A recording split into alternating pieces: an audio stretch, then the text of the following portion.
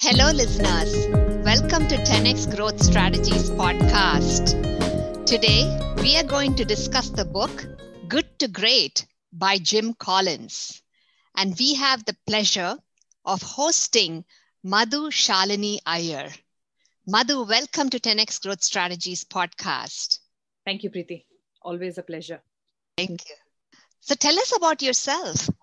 So, first of all, thank you again for having me on this podcast.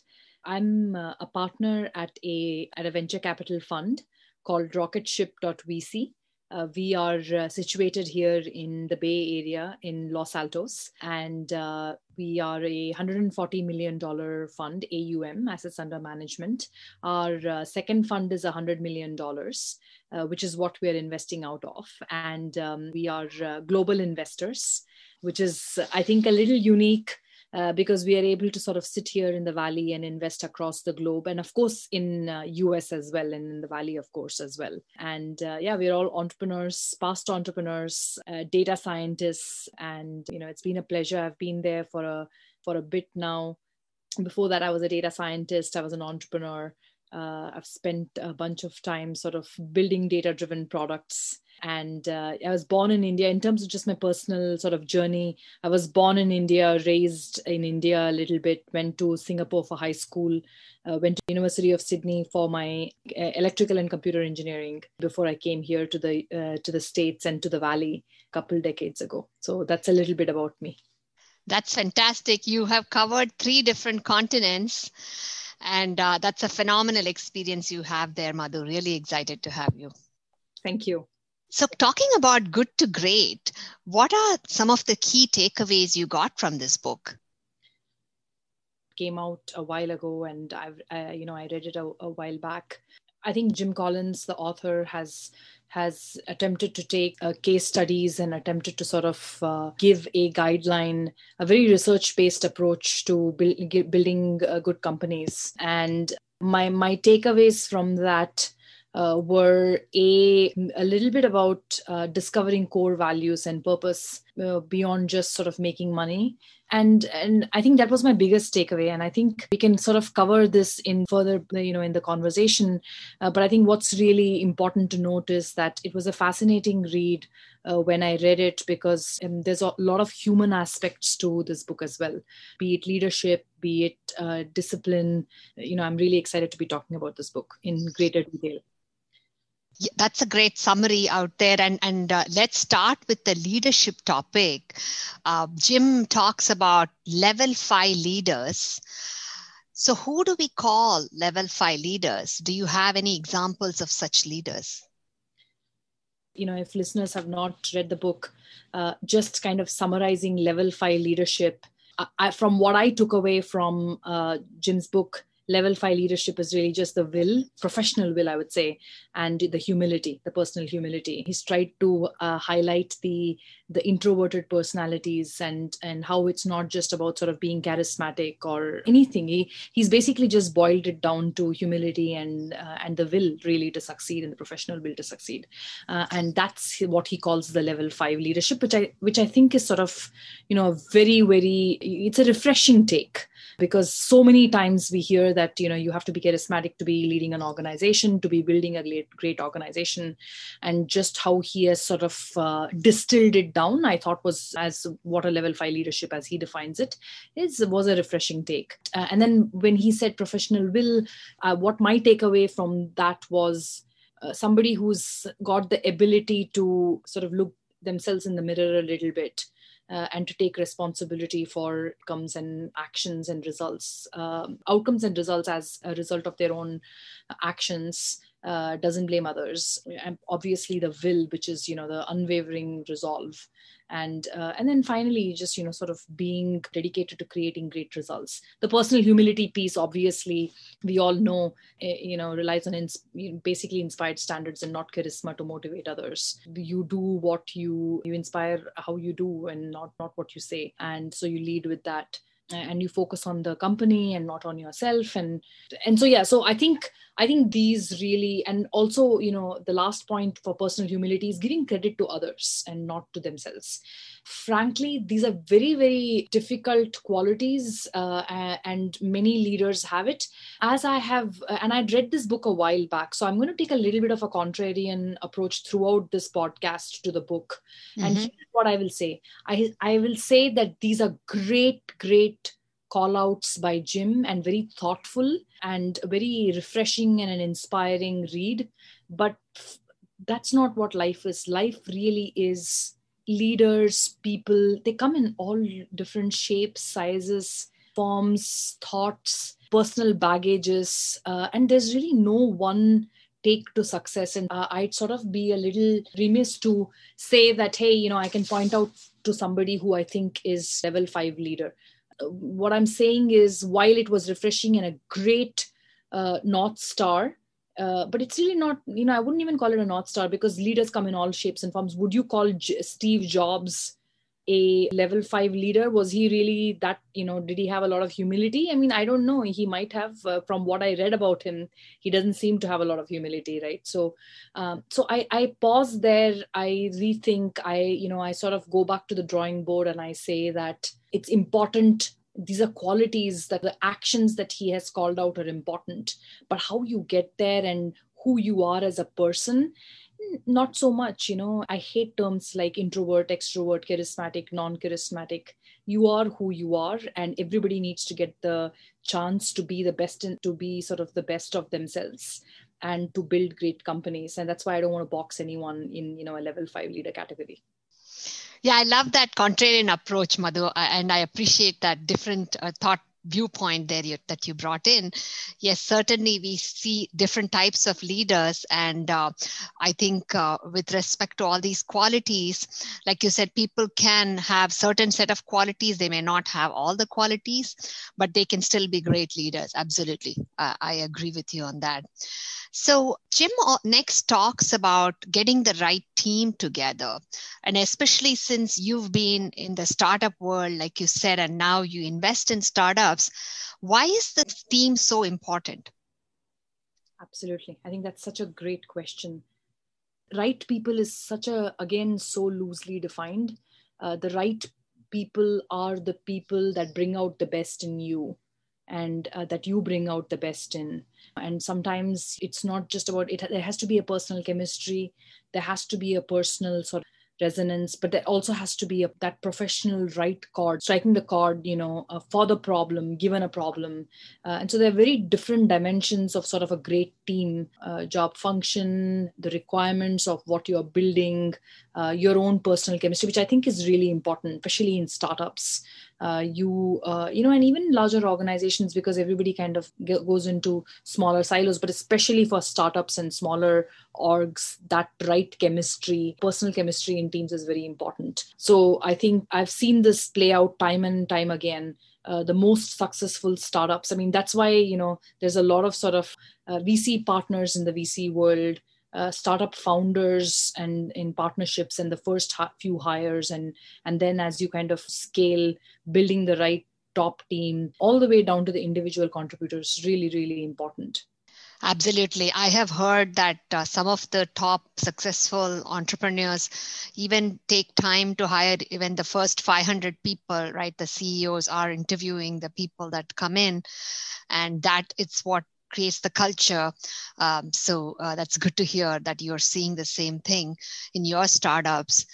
So Jim talks about confronting brutal facts in one of his chapters, and especially in the startup world, what are some techniques that you use to get CXOs to address the brutal facts? Totally. I think confronting brutal facts is really very important, but in the startup world, not losing faith is equally important, because, there's a vision and you're building towards that vision. And a founder has to be the biggest champion for themselves and for the folks that are working for them, and also for product that they're building into the investors and, the external world. And so confronting brutal facts is a very personal journey, because you have to always keep in mind not to lose the faith. And he had talked about the Stockdale paradox, which is, you have to retain the faith that you will, that things will sort of prevail in the end, regardless of what difficulties you face. It's always about the current. It's not about the future. It's not about getting hung up on the past. It's, sort of like, here is what we are facing right now. And this is the reality. And once you do that, I think that you are able to sort of quickly evaluate the situation. Hopefully, right decisions are clearer, and they just kind of, present themselves. They're self-evident. And as an investor, I'll say that it is a paradox here, because you are looking for a founder that can confront the brutal facts, but just going to really, really adopt and practice the Stockdale paradox of retaining that faith, because they are the biggest champions for themselves, for their employees, for their product, for us. And so, but it's really, really important to fix the situation, to realize the situation, to have the ability to even sort of, understand and recognize when things are going well or not. And that's the reason I say that it's very difficult, because as you are trying to build an airplane, as you're flying it, and you have to believe in it, an outside in look at your own self is a very, very difficult thing. How do you do that? Again, sort of being a bit of a contrarian. It sounds great on paper, but it's just very difficult to do. And that's why, you have an entire ecosystem. You have the investors who can perhaps take a little bit of an outside-in look into startups like us. You have other stakeholders. And so that's why we are all sort of in this together. And that's why the VC ecosystem, the startup ecosystem works the way it does, because we are all constantly trying to make sure that we all confront the brutal facts and help our founders confront the brutal facts. And they help us also. And we all come to right decisions, and the right decisions become really self-evident. Yeah, it certainly is a fine balance, right? And like you said, it's a paradox between knowing what's happening now and making sure that you are aiming high for the future and having that faith.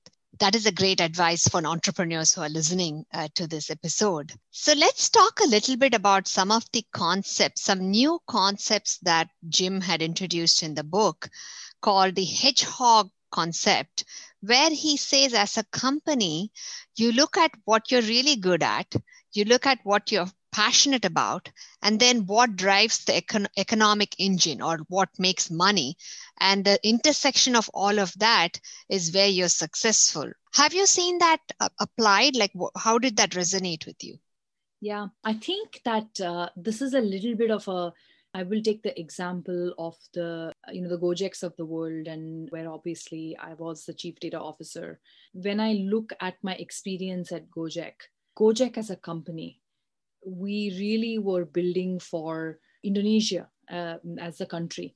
I remember Nadeem, CEO, just a visionary, great person to sort of imbibe from some of the qualities and just his belief and vision for Indonesia. And that's the what are you deeply passionate about angle, which is like, we need to make sure that there is a scale of services in Indonesia, in an emerging market, that Uber does here in the US. Rides and the best rides, food and delivery services and all of that. Payments, in fact, we had GoPay that came out that had more transactions than the Bank of Indonesia on day 3. But the point is really that we were deeply passionate about it, and we were building it. And we really could have been the best in all of Indonesia in so many services that we didn't have to open even. But we were really trying to, again, come back to that other point of, we were passionate about helping the Indonesian population. And that's why we sort of went after what can we be the best at, which was every service that we could provide with these motorbikes. We were doing it, be it beauty, massages at one point, be it courier services, same day courier services, logistics, be it food. We tried to do all of that. But for us, reaching the maximum amount of people and reaching that scale was what was important. And were we thinking about the economic engine? Absolutely, we were. And we were very conscientious of that. We were trying to tweak things and making sure, but we also wanted to get to a scale. And at one point, we were doing 1 million transactions per day. There were 1 million, a total of rides and food and all of that, all amounting to 1 million transactions per day. And that was what we were sort of really excited by, because that was driving the first two levers. So again, I sort of, to take a contrarian view, everybody tries to solve for all three, which is, you want to do what you are best at. You want to be obviously very deeply passionate about a problem. And we also want to be doing what's sort of economically sense and what drives the economic engine. We didn't discover the single economic denominator or the profit. Sometimes that doesn't need to be at the outset the most important thing. At the outset, the most important thing has to be sort of to scale the platform and to make sure it works properly. And so these are different businesses, and of course we were doing well on many, many realms, as it's evident by the amount that Gojek has raised, over $1 billion. But again, to the book, and being a contrarian to the book, there are anomalies. And so these are great concepts, but you have to sort of take that with what you are doing, and there are differences. And you don't need to sort of, there's no prescribed, there's never any prescriptions in business. As long as you sort of know the hard facts, know how to run businesses, are completely grounded in the theory of how you run a business, and have your North Stars aligned, everything else, all other concepts will follow, and it will organically emerge. Nicely put, Madhu. And it was nice to hear the story of Gojek all the way across the world. From here, it is an interesting example to see how different services can be relevant for such a crowded market, right, like in Asia. Totally. Let's talk about, you mentioned earlier about the culture of discipline, and that being one of your key takeaways. So as a VC and a prior startup executive, how do you recommend companies balance the culture of discipline while having that energy and ethic of entrepreneurship? While you're having that discipline and having all those processes coming together that help you succeed, but at the same time, you want to be entrepreneurial and you want to take risks and move forward. So I wanted to understand how you can balance the two. Absolutely. This is the most difficult question for every entrepreneur, because there are going to be, there are not many times in life where you have to take risks that many times, where you have to take many informed decisions that involve risky decisions, all the time. And so when you're confronted with because you're taking so many decisions, so your N is really large. And so obviously there's a chance of making, you're really going to have to sort of take different, first of all, it becomes organic after a point. And you just go with the flow, and you just kind of do what is right and what makes sense. And so that discipline is really, really important, because you have to keep coming back to the anchoring. And it's easy for some people because they're anchored to some things, and then they can come back to the drawing board constantly. And for others, and for many others, even for people who are anchored, it's very difficult to stay anchored to the core principles. And that's why I think culture and having concepts like the hedgehog concept, which we just discussed, those are important things to anchor you back, to sort of come back to tick off the boxes, into you have to force a rigor on your own self. And and then the good to great, obviously Jim also talks about the flywheel and the doom loop, which is, if you take these disciplined processes and you follow it, then you hopefully get a flywheel spinning. But if you don't, then there's the doom loop. But again, very theoretical in the case studies and such. I think that even just the way the case studies were formulated, I'm not sure I agree with all of that 100% now looking back, because, there's a sampling could have been larger. He could have analyzed many more average companies, because, mediocrity is a very, very important thing to analyze. Failure is an important thing to analyze. Taking, 10 or 11 companies that have done really, really well. I don't know, so I think there's a lot to be said about the approach itself, and I would question that a lot. But what I would say is that there are some things that are fundamental here, and especially this discipline that he talks about, the culture of discipline. I think it's really, it's a fundamental quality as you are taking decisions every day, to have that kind of discipline, to be able to come back to the drawing board, things that anchor you. And that's why choice of the words is really interesting, the culture of discipline. So there is a culture around, there's some anchoring concepts around the being disciplined, which is, so you can always come back to those anchoring points to see if you're sort of adhering to those. And I thought that was a fundamentally very useful concept. Yeah, indeed. And I'm glad you touched upon the flywheel and doom loop. If for the interest of the audience, the flywheel concept was the ability for companies to find the rhythm so they actually have that flywheel effect and they keep growing. And the doom loop is when the processes are executed and it goes in the wrong direction and they start failing and it continues into doom, right? And I think you're right in terms of these concepts may be too simple and not every company would fit into these. And, in the universe is too big to have too many different companies and examples and not one single formula for success. Right. For me, I more than even, I think the flywheel and the doom loop concept, the culture of discipline, these are all fundamental concepts which are really, really useful, and they exist. And but I think the exception that I was sort of taking to the book was not these concepts, but it was really the examination of these concepts with the lens of just 11 companies that Jim took, how it sort of fits into sort of these 11 and how it would fit into others. And then perhaps sort of expounding on these concepts itself once you look at, more average companies or companies that have been dismal failures or companies that have followed these. And in fact, after he had written the book, I think, a few went on to be failures.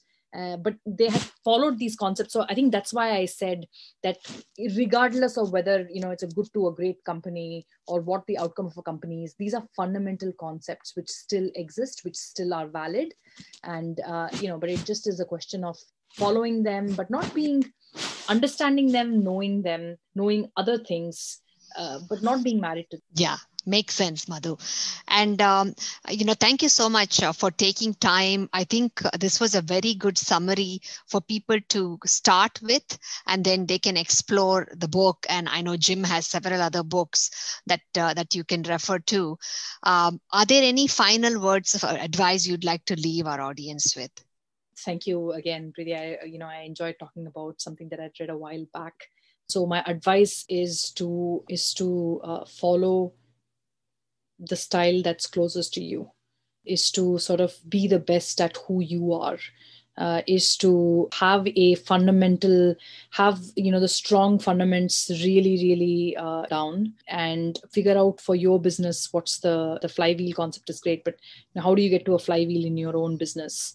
Then again, like I said, I think that leadership is very personal. Things that leadership, discipline, culture, and discipline styles and leadership styles and culture, what you prefer. These are all very, very personal things. And so my advice is for entrepreneurs to be themselves more than anything else and to be true to what they're building, and not worry about failure as much, and have the faith. Also always sort of have good judgment and surround yourself with good people and good teams. And that will always keep you in a winning stead. That's a great final advice, Madhu. And once again, we appreciate you taking time.